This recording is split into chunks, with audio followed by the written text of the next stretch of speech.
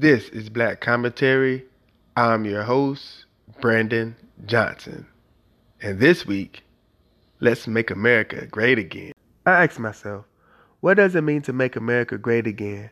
There's been a lot of use of that phrase lately with the passing of Senator John McCain. And as I watched his funeral on both CNN and Fox, I witnessed his daughter Meghan McCain step to the podium and say, John McCain America doesn't need to be great again. It is already great. Then the tweets started flying in from President Donald Trump about make America great again. Now we all have our opinion about how America isn't so great. And Donald Trump must have the same thought that it was or is bad because his goal is to fix it. But it needs to be fixed. And what frayed ends of this tethered nation needs mending? Oh, I could go on and on about how they killed and enslaved, how they destroyed the wildlife for profit, how they stole land and now turning people away, how we detain them and take their kids. That's not a great America. Or stopping people from earning a living because you don't have the same views, or destroying property because that statue doesn't hold the same value to you as to someone else, or they think they should keep their baby if they get pregnant. Those are not so great Americas. But what has occurred and has changed the American landscape is the like button. The like button or the thumbs up or the retweet have in short fashion has evolved humans in rapid succession. It validates people and people's opinion. Now it is on record that social media sites are like drugs. And if you think about it, we are truly addicts. Some people become addicts. Some people are on there 24/7. We use it when we drive. We check it at every grocery store, movies, or airplanes. Some people truly have withdrawals or severely hard times dealing with it. With the disconnect, if that was to happen, is the most telling side of their addiction. Quick story. My nephew wanted to spend the night, and me and my wife were like, okay, hold on to the weekend so we could go to the grocery store and have some snacks and food in the house. And with the most serious voice a 12-year-old boy could muster up, and I'm not lying, he said, I don't need any food. Just leave me the Wi-Fi password. Me and my wife were blown away. And if that doesn't sound like an addict, and he's not the only one, I don't know what does. Unlike drugs, when you first start, every high is great. You're finding old friends, getting recipes, finding music, new restaurants and salons, new beers and warehouse concerts, the bells and fucking whistles. And it goes on like that for a while, but with most things, that dose just is not working anymore. Then comes the Facebook stalking, the DM sliding, the catfishing. And this drug, like all drugs, take you down a dark path.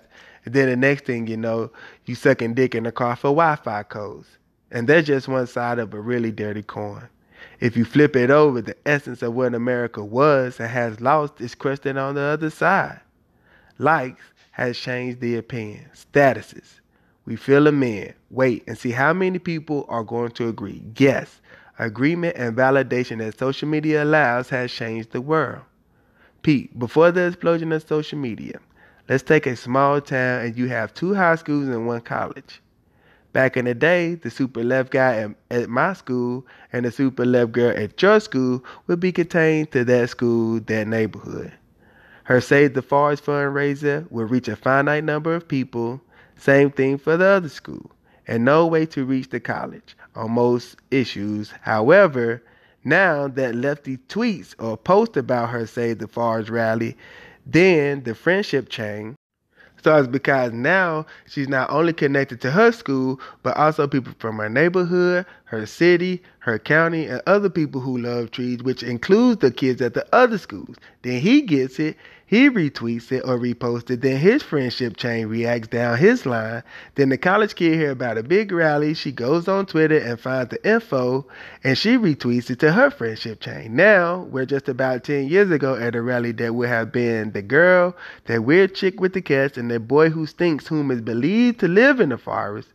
But through a few clicks, a 3-man stand turns into a few hundred people protest. And as happy as that sound, it goes the opposite way as well. Bad things, like terrorism in all forms, is liked and passed as well.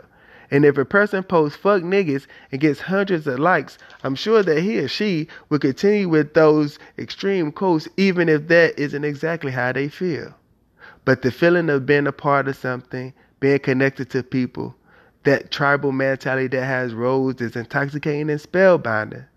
So that keeps getting tweeted and spread, and then other hateful guys on his phone and in the backwaters of America that really feel those things and get emotionally invested in your views and now spreads them, and then boom, you got white dudes walking around with torches. Listen, America is great. She's a fickle woman who sometimes bends to the will of men who control her. She's a bruised and battered woman, but she is a pretty girl, and everybody wants a piece. And she spreads her love across the land, and she goes through menopause and have hot flashes, but she is better in her old age, wiser and smarter.